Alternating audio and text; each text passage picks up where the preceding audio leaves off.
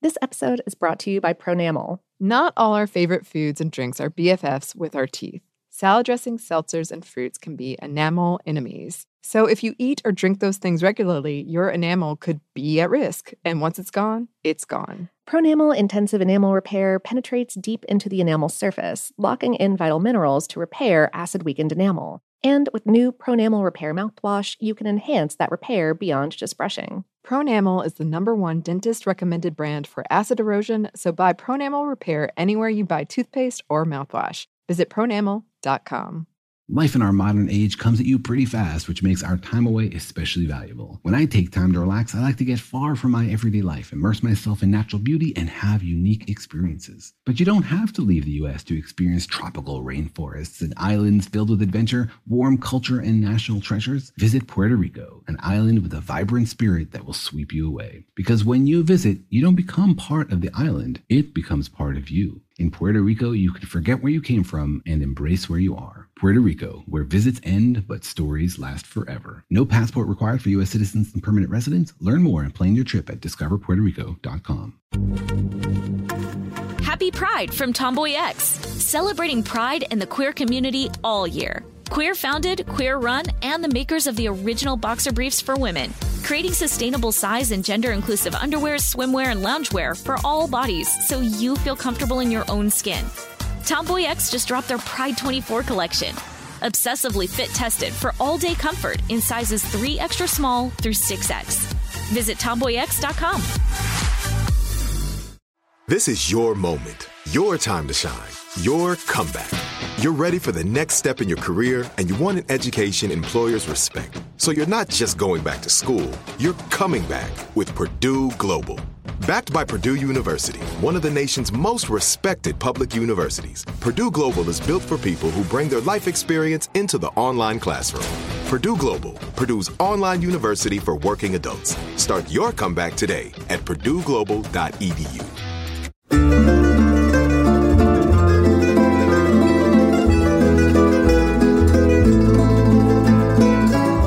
Hello and welcome to Food Stuff. I'm Annie Reese. And I'm Lauren Vogelbaum, and this is the episode I've been so excited about.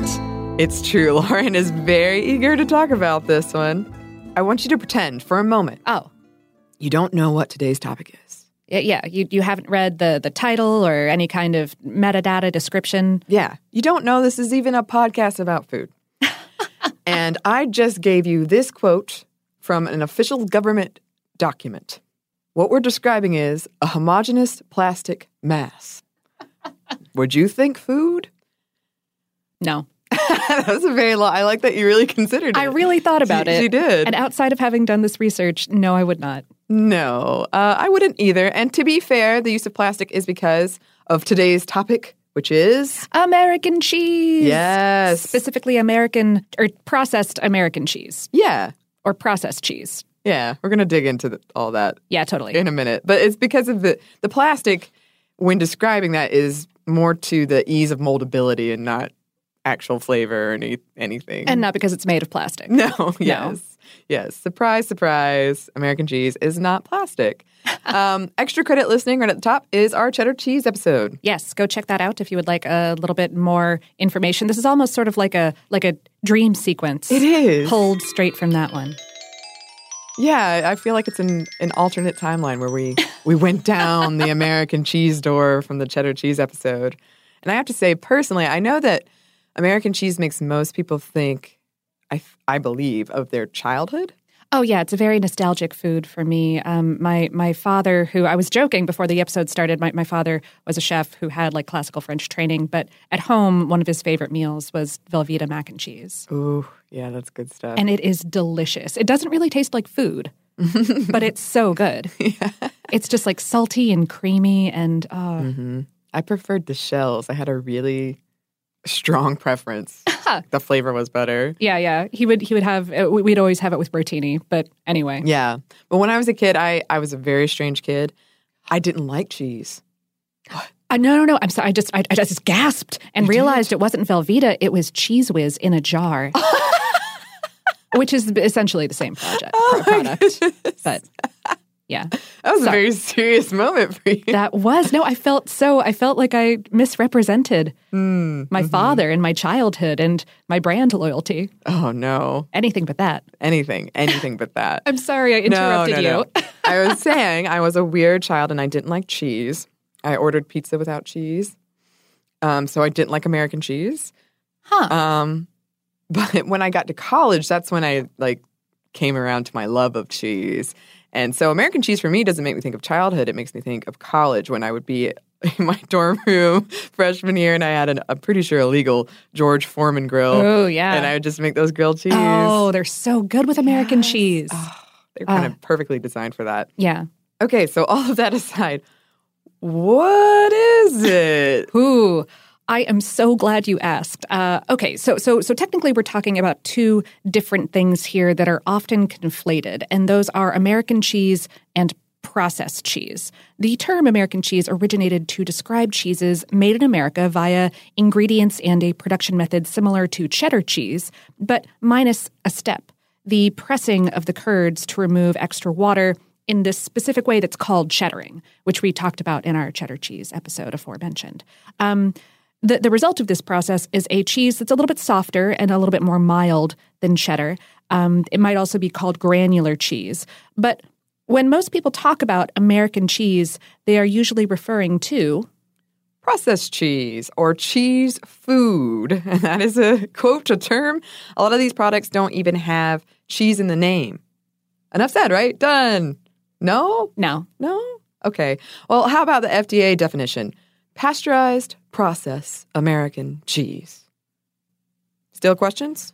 As well you should have, yes. Okay, I mean, think of cheese. That's it, cheese. Humans have been making it for thousands of years because it is such an efficient and tasty way to preserve nutritious milk beyond its normal expiry date.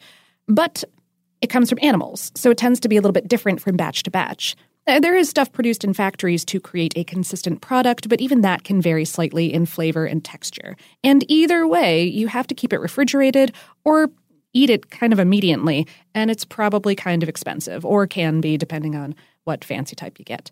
And also, when you cook it, you've got to be careful, because when you heat cheese, the fats can melt away from the rest of the cheese solids, leaving you with a pool of oil and lumpy, curdy mess. Very sad. Not pleasant. No. But not so with American cheese. Ah? No! This stuff is heckin' consistent.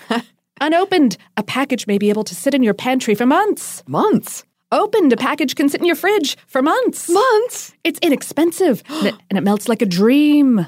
Assuming that you dream about nachos. And I mean, if you don't, I'm not sure what we'd have to talk about. I know. Yeah. That's all Lauren talks about. It's up there. American cheese is a type of processed cheese or prepared cheese, which is a fancy way of saying cheese that has been melted down with some extra stuff that will give it shelf stability and a smooth texture. But how? Why? Is it really cheese? Well, that's complicated. The answer is that it's at least 51% cheese. Oh, okay. So here in the United States, the FDA has crafted, that's a pun. I didn't even realize it. Nice. Good job, me. Crafted an exhaustively specific legal definition of what processed cheese is. The short version is that it's a type of food made by pulverizing, heating, and mixing actual cheese of one or more types with an emulsifier into that homogeneous plastic mass. And as we said, that is plastic as in the physical definition, a substance easily shaped or molded. Processed cheese is not made of plastic. Right. But it can contain water, salt, colors, flavorings, vitamins, and a number of additional fats, acidifying agents, mold inhibitors, and anti-sticking agents. Anti-sticking agents. Yep. Oh. Yeah, jazz hands. The key to processed cheese's smoothness, though, is those emulsifying agents.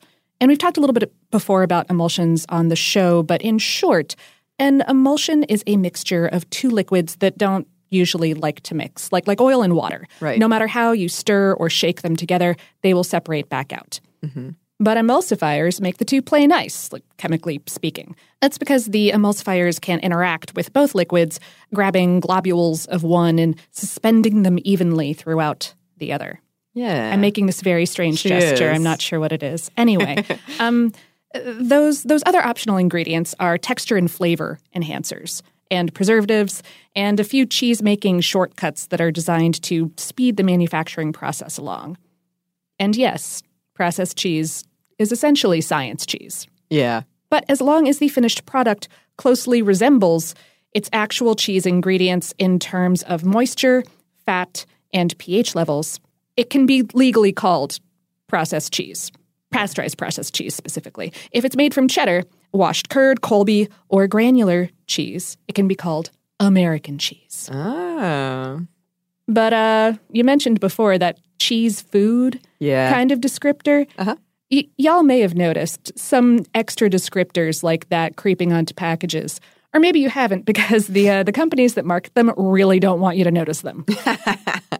The main categories are pasteurized processed cheese food, spread, and product.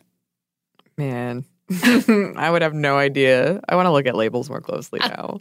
These designations indicate that other ingredients have been added that reduce the amount of actual cheese in the finished food. Okay. So cheese food can contain additional milk, skim milk, buttermilk, and cheese whey.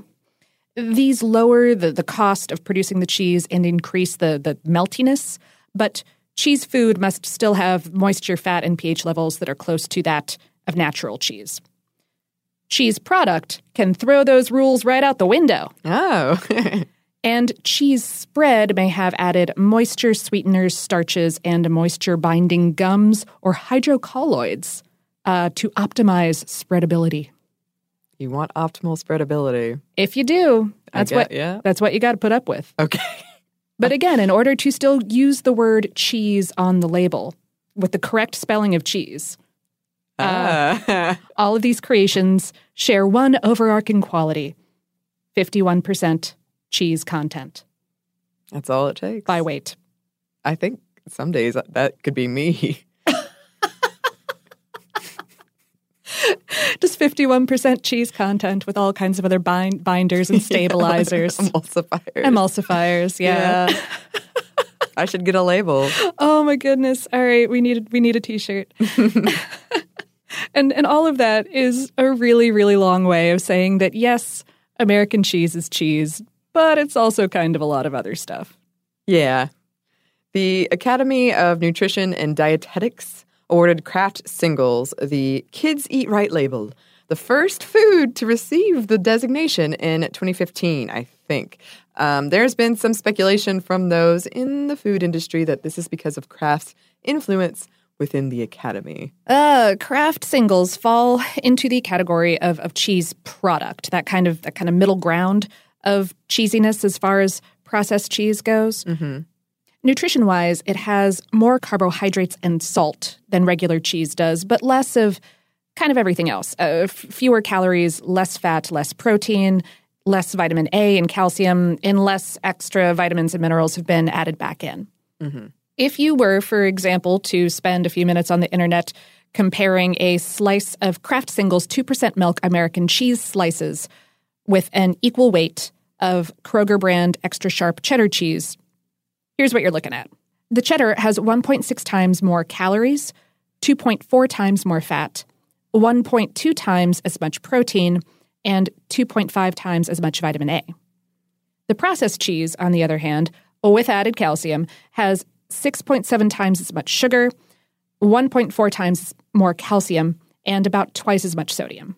And the exact value of all of this on a person's well-being could be debated. Like, fewer calories overall is hypothetically laudable, and it's nice that you can add more calcium and other vitamins and minerals to the processed cheese. But given current research about the effects of sugars versus fats on one's health, decreasing the fat content and increasing the sugar content isn't good. No. And the real cheese definitely scores points for having more protein and less salt. Mm-hmm. According to the Academy's executive director in an article in the New York Times, labeling Kraft singles with that kids eat right thing is not an endorsement of Kraft singles by the Academy, but rather identifies the Kraft brand as a supporter of the Kids Eat Right program and provides greater consumer awareness of kidseatright.org as an educational resource. Oh, that's clear as day. Kraft brand representatives maintain that as a kid-friendly product, Kraft singles are a good way to get kids to eat more calcium and vitamin D. Yeah. I mean, So, yeah. Just pay attention to labels is all we're saying, perhaps. absolutely. Yeah. Always, my friends. Some numbers. Here we go. According to Kraft, the company behind those Kraft singles, surprise, that for most of us is the quintessential product when you're talking about American cheese. They sell 7.2 billion of those slices a year. But that's just a single product. The global value of the processed cheese market was valued at over $32 billion as of 2016 and was expected to grow from there. Wow. That's not a bottom. It's not a top. Anyway, yeah. It's biggest in North America and Europe, but with increasing markets in Asia, Africa, and South America as the growing middle classes gain access to fast food and convenience foods. It's doing all right. Yeah, it's doing just fine. Well, let's talk about how it got to be this moldable plastic thing that it is. This incredibly successful moldable plastic thing. Yeah. Yeah. But first, let's hear a quick word from our sponsor.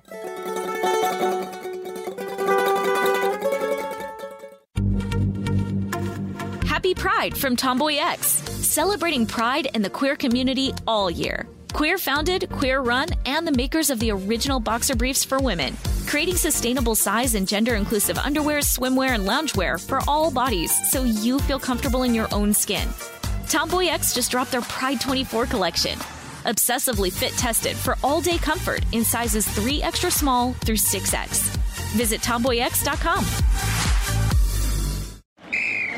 Ready? Okay. Give me a beach. Beach! Give me great food. Tacos! Give me adventure. Hiking! Give me a date night. Sunset cruise! Give me some smiles. Cheese! Give me more beaches. Beaches! What's that spell? San Diego! If you're happy and you know it, San Diego is the place to show it. Book your trip at sandiego.org. Funded in part with the City of San Diego Tourism Marketing District Assessment Funds. Are you still searching for your perfect place to call home? Well, now is the time to buy at Fisher Homes. If you're looking to move in before the end of 2024, May could be your last opportunity to start building your dream home and close before the year's end. If you're hoping to move in even sooner, Fisher Homes also has homes that are move-in ready and waiting for you, where you can start enjoying the benefits of homeownership even faster. Schedule your personal tour with a new home advisor today at FisherHomes.com and make this spring the season you find your perfect home sweet home. This summer, click into Memorial Day savings at the Home Depot and get after those outdoor projects with some serious cordless power from Ryobi. Tackle more than half an acre of grass with the convenience and gas-like power of the Ryobi 40-volt battery-powered mower. Leaves and debris are no match for the 40-volt power of the Ryobi leaf blower. No cords, no gas, no hassle. Tidy up those flower beds and keep your walkways looking sharp with Ryobi's 40-volt cordless string trimmer. Yard work, done and done. Click into Memorial Day savings happening now at your cordless power source, the Home Depot. Shop now at the Home Depot or HomeDepot.com. How doers get more done.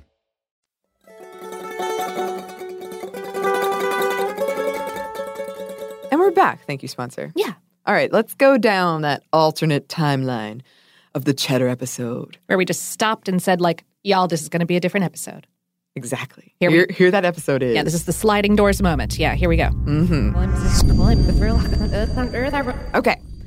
As we mentioned in that episode, the first American cheese factory in New York in 1851 was opened by Jesse Williams as part of a father-son partnership. And according to something I read on Mental Floss, the dad came up with the idea to hide his son's poor cheese-making prowess. Aw. Yeah. Aw. The model of buying milk from local farms and centralizing production at one location made cheesemaking in the U.S. viable in a way it had not been before. And from there, American cheese factories spread like the spreadable cheese, and so did that sort of generic yellowish American cheddar. Non-cheddared cheddar. Yeah. Right. Consumers called it yellow cheese or store cheese, which I love. Store cheese. Store cheese. not that other store cheese. Store cheese. But Williams isn't the name most of us would associate with American cheese, or that's what I would gather. Nope. That distinction goes to James L. Kraft. That Kraft. Yes, that Kraft. With less than $100 to his name, Kraft moved to Chicago from Canada in 1903, intending to sell some cheese. He bought a horse and buggy and would rise early in the morning to get the first crack at buying cheese at the market, and then would sell his purchased cheese to grocery stores. After doing this for a bit and observing how quickly cheese in grocery stores spoiled, he got to thinking about ways to reduce cheese waste. This was a particular problem in warmer weather and climates, which... Oh, yeah. Yeah. That's pretty clear. Doesn't ship well. No, it doesn't. He got the idea to try jarring and canning cheese. Kraft took any leftover cheddar, shredded it up, repasteurized it, and added some sodium phosphate, and what he was left with was American cheese. It became official with a bright, shiny patent in 1916. The patent reads, "The chief object of the invention is to convert cheese of the cheddar genus into such condition that it may be kept indefinitely without spoiling under conditions which would ordinarily cause it to spoil, and to accomplish this result without substantially impairing the taste of the cheese." Yes. The cheddar genus. I love that. I know, I do too. Kraft may have gotten the idea to experiment with canning from two fellas out of Switzerland, testing out the same thing with local cheese. One of the things they tried was putting some sodium citrate on cheese as it was melting. And lo and behold, the cheese held together and melted in all its ooey gooey glory. Yes, it was 1911, and these Swiss cheesemakers, Walter Gerber and Fritz Stettler, developed the first commercial processed cheese. This was while they were trying to find a way to ship their products to warm climates without that gross fat separation thing happening along the way. Yeah. They were perhaps inspired by European cheese dips and sauces like fondue, Welsh rabbit, sometimes called rarebit, and the German Cocchisia or French conquête, in which shredded cheese is heated with extra ingredients like eggs or beer or baking soda to keep the melted mixture nice and smooth. And these two dudes realized that when you let such concoctions cool down, they can firm up into these solid, long-lasting blocks. And they settled on sodium citrate as an inexpensive yet effective ingredient. Indeed. Simultaneously to Kraft's patents, one of the cheese companies to pop up in New York following that first factory was the Monroe Cheese Company, and they became a big player in the U.S. cheese market. They, too, were looking to reduce cheese waste, particularly when it came to broken Swiss cheese wheels they received from their Pennsylvania factory. The company put their cheese specialist, Emil Frey, or is it Fry? Oh, because Holly Fry. Because Holly Fry. Well, it's that, either one. Frey or Fry. He was on the case. Fry was coming off the well-received invention of an American riff on Limburger cheese he called Liederkäse. Fry took the cheese pieces he salvaged from the broken wheels and ran a couple of experiments with them on his home stove. When he added some cheese byproducts like whey back into the cheese, it resulted into these easily molded cheese product that melted like a velvet dream. Because of that, Fry named it Velveeta. Kraft would purchase Velveeta, which functioned independently outside of the Monroe Cheese Company, in 1927. Or that's one version. A spokesperson from Kraft claims they figured it out internally and used Fry's name externally for laughs. I don't know. Ads Kraft ran for the product in 1938 described it as a product of scientific research that was as workable as butter. Which is one of the reasons how it ended up on so many vegetables like cauliflower, which we touched on briefly in that episode. Mm-hmm. It was pushed as something you could put on top of leftovers to jazz them up. That and Kraft marketing it as a health food for, quote, weight-watching moms and lower their in kids. calories and fat. Yes. Uh-huh. There's another ad from them. Behind every successful little boy is a mother who serves Velveeta. Oh, my goodness. Yeah. Do you like to give the kids a treat after school? Smart mothers make it a Velveeta treat for extra fine nutrition because Kraft's famous pasteurized processed cheese spread is extra good for youngsters in sandwiches and cracker snacks. Even the American Medical Association got on board, saying Velveeta promoted firm flesh, which sounds like an endorsement from a serial killer. It does. It does indeed. But serial killers are not. It was easy to market. American food culture at the time was increasingly valuing brand consistency and mild flavors and convenience. All about that convenience. Oh, yeah. Mm-hmm. And apart from vegetables, a recipe released by the company suggested pouring Velveeta on top of a toasted peanut butter and pickle sandwich. Whoa. Toasted peanut butter and pickle topped with Velveeta. Yeah. Sandwich. Yeah. Well, yeah. Just that. I do want to eat that. I would try it for sure. I think I'm like pre-upset about it, but I'm pre-upset about how much I'll like it. That's the upsetting bit. Because I'll be like, well, this is delicious, and I hate me now. I think I would like it too. I'm intrigued at who came up with this idea. I don't know. We might have to test it. Absolutely. Oh, okay. And maybe that peanut butter and mayo sandwich that I ran across on the internet the other day. Yeah. Peanut butter is one of my favorite foods of all time. So if anything could make me like mayo, I don't know. It's like the matter, antimatter, Annie sandwich. Yeah, exactly. Maybe I'll just poof. Anyway. Yes. One last health note. Despite not being, quote, real cheese, for the up to 65% of the world that have some form of lactose intolerance, Velveeta is trouble. More trouble than cheese like Parmesan, which has small amounts of lactose. Yeah. It's due to the manufacturing process. You wind up with more of those milk sugars in there to help flavor and texture the product. Yeah. Thanks in part to World War I, Kraft's American cheese was pretty much an instant commercial success. But despite what you might think, it wasn't cheap either. Kraft was able to successfully market the stuff as safer and more reliable than other products you might get. It was the Big Mac of cheese. Huh. And I also am pretty sure it's the cheese on Big Macs. Probably. The marketing worked. By the 1920s, J.L. Kraft and Bros was bringing in quite a hunk of cheese, millions of dollars. Kraft cheese accounted for about 40%. 40% of the U.S. cheese market by 1930. Whoa. While American cheese and Velveeta perhaps weren't as cheap as you'd expect, they were cheaper than milk and got a boost during the Great Depression because of this. And this popularity grew with the rations on cheddar and milk in World War II.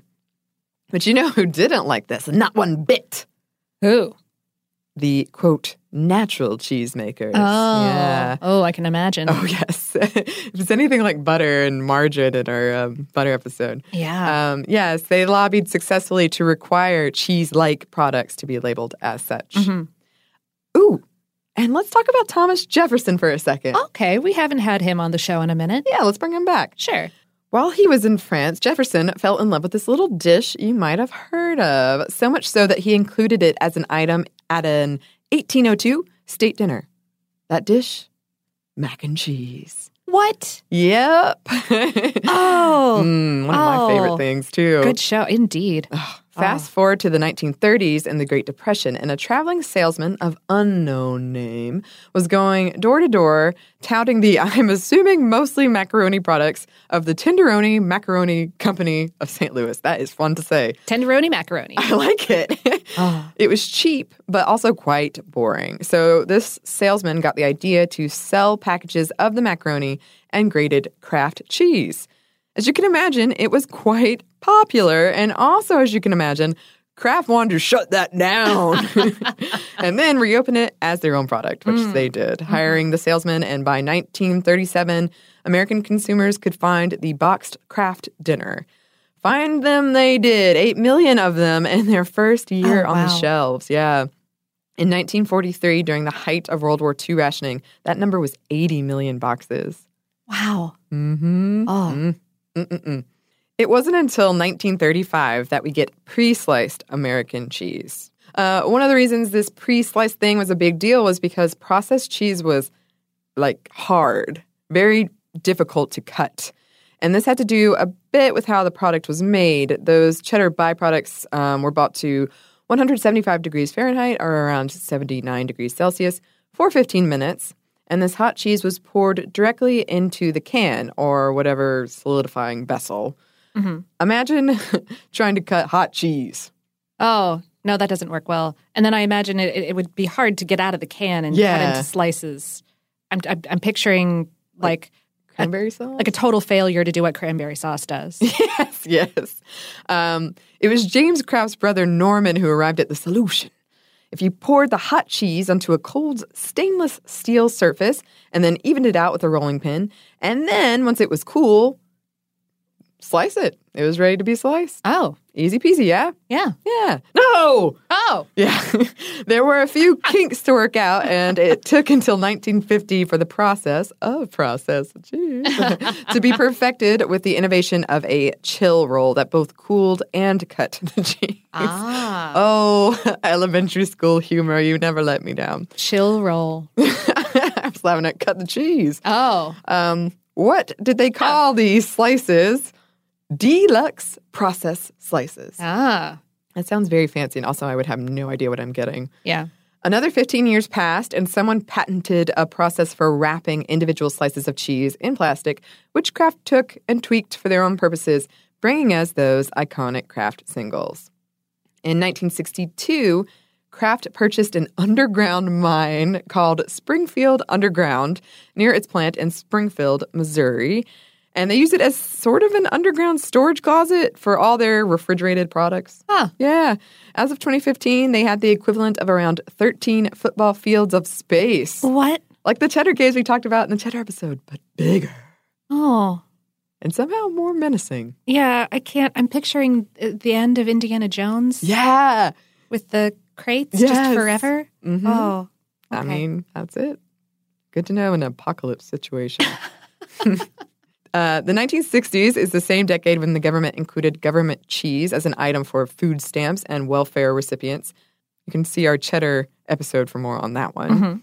President Lyndon B. Johnson, he was president and a lifelong Texan, was a huge fan of the combination of Velveeta and tomatoes. Huh. So much so that his wife, Lady Bird Johnson, submitted it to an official cookbook in 1976. Jump ahead to 2005, and the chairman of a Texas gala called the Black Tie and Boots inaugural ball said that any gathering worth its salt will require 300 pounds of Velveeta. And on his list of necessary things, it ranked of third most importance. What? 300 pounds of Velveeta. Oh. Mm-hmm. For every gala? Okay. Yes, every gala, Lauren. Sure. In 1978, we see Velveeta shells and cheese as Kraft's first foray into the shelf-stable market. The Velveeta and tomato combination got a big boost in 2002 when Rotel and Velveeta entered into a collaborative marketing agreement to appear side by side in stores, an agreement which increased the sales for both companies. In order to make nacho cheese. Exactly, yeah. That same year, the FDA warned Kraft to change the labeling on Velveeta from cheese spread to cheese product. The company complied, and in several episodes, I've run across this marketing partnership as an example of a very successful collaboration. Yeah. Mm-hmm. I always wonder exactly how successful it, like I'll see it in a store and I'll go, why are they bothering? Doesn't everyone know that just happens anyway? But then I'm like, oh, nope, apparently it's really big. Apparently it works really well. There you go. And then who could forget the cheese-pocalypse of 2014? Me, apparently. Oh. I don't remember it. I do. You do? I do. I remember Awesome. reading headlines about it and having this moment of misplaced panic where I was like, and I was like, oh, I don't buy that anymore. Oh, okay. I'm going to be fine. I mean, if I just saw cheese-pocalypse, I would be panicked. Fair. But this is not talking about all cheese. The internet tells me that in 2014, and it's backed up by Lauren, there was a Velveeta shortage brought on by increased consumption. And heaven forbid it hit right before the Super Bowl. Oh, bless my stars. Sales of this stuff went up 23.7% from 2013 to 2014. Oh, wow. But why, though? Well, it's thanks to the increasing need to save money for a lot of Americans on tight budgets, leading to a bump in sales at places like Family Dollar. Kraft, of course, turned this whole thing into a marketing opportunity, dubbing Velveeta our nation's most precious commodity, liquid gold. Oh, my goodness. Mm-hmm. Huh. Final note to bring us to the present and to close out this history segment, and also one of my favorite things I found while researching anything ever. I went on a Velveeta fan fiction rabbit hole. Literally? Yeah. Oh. As in fan fiction about Velveeta. And about rabbits. Yep. This was written by Jason the Skunk. Okay. And Good pen name. Yes, that was his pen name. And it's called The Velveeta Rabbit. The opening line is as follows. There was once a rabbit made entirely out of Velveeta, and in the beginning, he seemed really splendid. But this is my favorite bit. Fancy all that fuss for a bit of pasteurized processed cheese food. The boy sat up in bed and stretched out his hands. Give me my bunny, he said. You mustn't say that. He's not imitation. He's real cheese. Oh, my goodness. And later, you were real to the boy, the cow said, and real disgusting to everyone else. Oh, no. It's actually really good. I really enjoyed it. There's mentions of spam. There's a pun about the wizened old bottle of Cabernet Sauvignon being transparent. Oh, my goodness. It's got it all. It's very sweet. I don't want to spoil it, but it's a heartwarmer, and it's kind of like the cheese version of the Circle of Life. I also read a Velveeta Harry Potter fan fiction and an Avengers one, too. So, it's... What a time to be alive. It really is, Lauren. It really is. Yeah. I did read at least some of the Velveeta Rabbit, and it is... I personally have huge nostalgia also for the Velveteen Rabbit in addition to Velveeta. So I guess, it's hitting all the marks. I really enjoyed it. So Jason the Skunk, thank you for giving us that. That wraps up our history portion. We do have a tiny bit of science for you. We do. But first, we've got one more quick break for a word from our sponsor. Happy Pride from Tomboy X. We just dropped our Pride 24 collection. Queer founded, queer run, and creating size and gender inclusive underwear, swimwear, and loungewear for all bodies, so you feel comfortable in your own skin. Visit tomboyx.com to shop. Let's hit it. Give me a vacation. Give me a wave. Surfing. Give me a city tour. The trolley. Give me animals. The zoo. Give me some sea life. Give me museums. Balboa Park. Give me a woo. Roller coaster. What's that spell? San Diego. If you're happy and you know it, San Diego is the place to show it. Book your family vacation at sandiego.org. Funded in part with the City of San Diego Tourism Marketing District Assessment Funds. Are you still searching for your perfect place to call home? Well, now is the time to buy at Fisher Homes. If you're looking to move in before the end of 2024, May could be your last opportunity to start building your dream home and close before the year's end. If you're hoping to move in even sooner, Fisher Homes also has homes that are move-in ready and waiting for you, where you can start enjoying the benefits of homeownership even faster. Schedule your personal tour with a new home advisor today at FisherHomes.com and make this spring the season you find your perfect home sweet home. This summer, click into Memorial Day savings at the Home Depot and get after those outdoor projects with some serious cordless power from Ryobi. Tackle more than half an acre of grass with the convenience and gas-like power of the Ryobi 40-volt battery-powered mower. Leaves and debris are no match for the 40-volt power of the Ryobi leaf blower. No cords, no gas, no hassle. Tidy up those flower beds and keep your walkways looking sharp with Ryobi's 40-volt cordless string trimmer. Yard work, done and done. Click into Memorial Day savings happening now at your cordless power source, the Home Depot. Shop now at the Home Depot or HomeDepot.com. How doers get more done.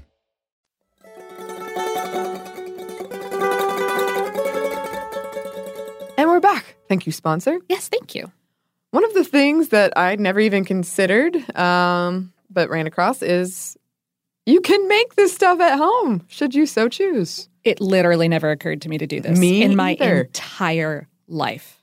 Me either. This is through several episodes of cheese mania here at work. Yes. So I'm quite impressed. But yeah, there are plenty of recipes for making processed cheese on the interwebs. The one that I found from Epicurious seems the most simple. It uses gelatin to create this creamy emulsion kind of situation. It's just milk, gelatin, a little bit of butter, a little bit of salt, and whatever mild, semi-hard cheese you like. Colby is recommended for the true nostalgia flavor.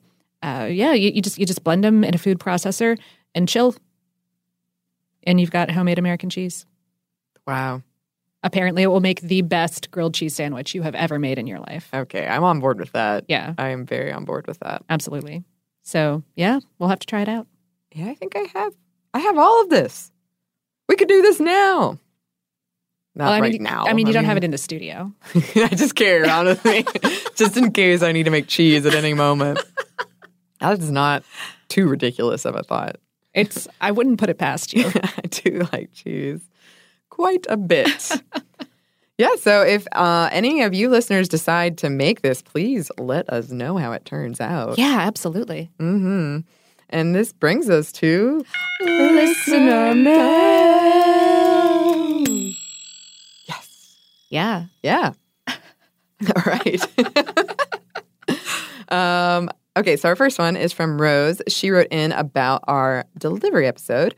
I was surprised to hear Annie, I think, and yes, it was me, state that there doesn't seem to be much of a food delivery culture in Japan. And I say, au contraire! There's a very rich history. Food delivery started in the middle of the 1700s in Edo, aka Tokyo. Wealthy daimyo would send servants to eateries and bring back meals to their masters. These servers eventually became known as daimai. Even with the end of the shogunate, daimai continued. Restaurants specializing in easy-to-transport foods like sushi and soba employed daimai to carry around massive stacks of food to popular locations like college campuses, smart, selling their wares. Ooh, yeah. Much like the tiffinwalas of India you mentioned. With the invention of the telephone, households could call now these same specialty shops, and this practice continues today. My favorite part about the daimai is that the serving dishes are real, not made of throwaway materials, and must be returned to the restaurant. Yeah. But how? Simply rinse and set your dishes outside, and the same daimai will return later and take them back to the restaurant. Of course, in modern-day Japan, you can get much more than soba and sushi. You can get bento boxes, McDonald's, pizza, and anything, really. Even Yakult brand yogurt delivery. But my favorite part about modern Japanese delivery is the delivery scooters. Some scooters have a special floating spring suspension platform the food is strapped to. So when the driver goes around corners, food does not shift or slosh around but stays level. Ordering food can be a challenge. My professor told me once about the day he could order a pizza over the phone in Japanese and the pizza successfully arrived. Flash forward to 3 years later to my own time living in Japan, and one evening's craving delivery pizza, I picked up the phone, called Pizza Hut, and 2 confusing follow-up calls. 3 hours later, no pizza. Oh. Dismayed, I did not try again until 3 months later, and huzzah! 40 minutes later, beautiful piping hot tuna, mayo, corn, pizza. I had arrived. See, maybe that's the thing. Well, it's certainly not that, there's not a tradition in some of these places, but rather that it's difficult to access? I've been thinking about this because several people wrote in about it. And I think it's because I did talk to people from Japan and I tried to order one of these pizzas with the tuna and the corn and the mayo on it. But for me, if I get delivery late, I think. Oh, and everything's closed. Oh, there you go. Everything's closed by then. Yeah, and I did see people with the scooters, and that's what confused me is I knew, like... It was happening. It must be happening, yeah. But I didn't know if I was just not... But how? Yeah, is it some secret club I must access? I tried several times. But yeah, everything was closed. I'm sad I missed it. That sounds pretty cool. Yeah. Oh, next time. Yeah, next time. Yeah, when I was in South Africa, this is another interesting thing. Do we do delivery McDonald's in the U.S.? Oh, like no, scooters? I don't think so. I think that some of the new app based things would pick it up for you. Yeah, you can get it delivered. I just don't think I noticed like that McDonald's does not deliver personally. Right. Yeah. Because I saw that in both Japan and South Africa. That was the only thing, but I don't eat McDonald's, so therefore it was not an option for me. Oh, I can't imagine eating McDonald's any way other than like immediately after purchasing. Yes, that's true. Like when everything is still so hot that you're burning your mouth. That is true. But yeah, I knew that existed for sure, but that's very cool. And I love that like delivery soup and soba and these spring-loaded devices. Yeah. That's pretty awesome. Yeah. Tracy wrote in your banana episode, you mentioned some benefits of peeling bananas from the bottom, and it reminded me of the day I found out I peeled bananas backward. I have peeled them from the bottom for as long as I can remember, but it wasn't until I was in my early 20s that someone pointed this out to me as deviant banana peeling behavior. Shortly after, I was at my dad's house, and I saw him peel one from the bottom, too. The mystery was solved as to where my banana peeling habits originated. But one mystery remained. Where did my dad learn to peel them like that? His family lived in a few different countries growing up, so I thought perhaps he picked it up overseas. His answer when I asked, I was watching a documentary on monkeys one day, and I noticed they peeled their bananas from the bottom. I figured they must know what they were doing, so I tried it out. We both had a good laugh about it, and we continue to this day to peel bananas like the monkeys do. That's very wise. It really is. I've never noticed that. I know. Yeah, that's That's what a lot of the websites that are like, you're peeling bananas wrong. Watch this video. It's just a monkey. Well, no, it's some person saying like, just watch this monkey, and then it cuts to a monkey. Okay. Yeah. That's. I just never even put it together. No, me neither. I'd never thought about it. I still don't peel them this way. I should switch over. I stopped eating bananas after the banana episode. True. I haven't had one since. Oh, really? Oh, both of us? Oh, no. Okay. Well, yeah. But if I ever choose like at to the have end a of banana. Races, they're free, then I'll eat them. Totally. That's fair. Okay. Well, I'm glad we agree upon this. Yay! Yes. Yeah. Thanks to both of them for writing us. You too can write to us. Our email is foodstuff@howstuffworks.com. We're also on social media. You can find us on Facebook and Twitter at FoodstuffHSW. We're also on Instagram at Foodstuff. We've had some video and stuff like that come out recently. So go on over there and check that out. We hope that we will hear from you. Thank you, as always, to our amazing producer, Dylan Fagan, who I think my sinuses have a grudge match against, but that's not his fault at all. Thank you to you for listening, and we hope that lots more good things are coming your way.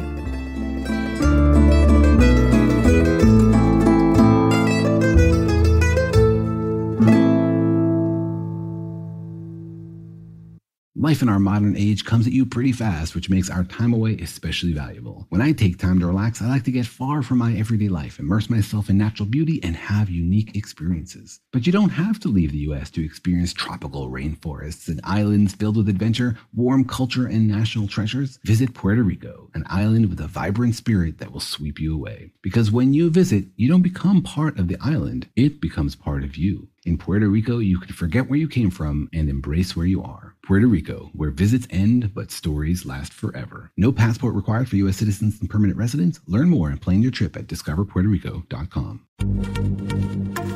Happy Pride from Tomboy X, celebrating pride and the queer community all year. Queer founded, queer run, and the makers of the original boxer briefs for women, creating sustainable size and gender inclusive underwear, swimwear, and loungewear for all bodies so you feel comfortable in your own skin.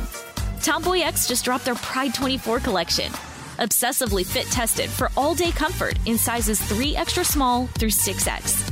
Visit tomboyx.com. Are you still searching for your perfect place to call home? Well, now is the time to buy at Fisher Homes. If you're looking to move in before the end of 2024, May could be your last opportunity to start building your dream home and close before the year's end. If you're hoping to move in even sooner, Fisher Homes also has homes that are move-in ready and waiting for you, where you can start enjoying the benefits of homeownership even faster. Schedule your personal tour with a new home advisor today at FisherHomes.com and make this spring the season you find your perfect home sweet home. Ready? Okay, Give me a beach. Beach. Give me great food. Tacos. Give me adventure. Hiking. Give me a date night. Sunset cruise. Give me some smiles. Cheese. Give me more beaches. Beaches. What's that spell? San Diego. If you're happy and you know it, San Diego is the place to show it. Book your trip at sandiego.org. Funded in part with the City of San Diego Tourism Marketing District Assessment Funds.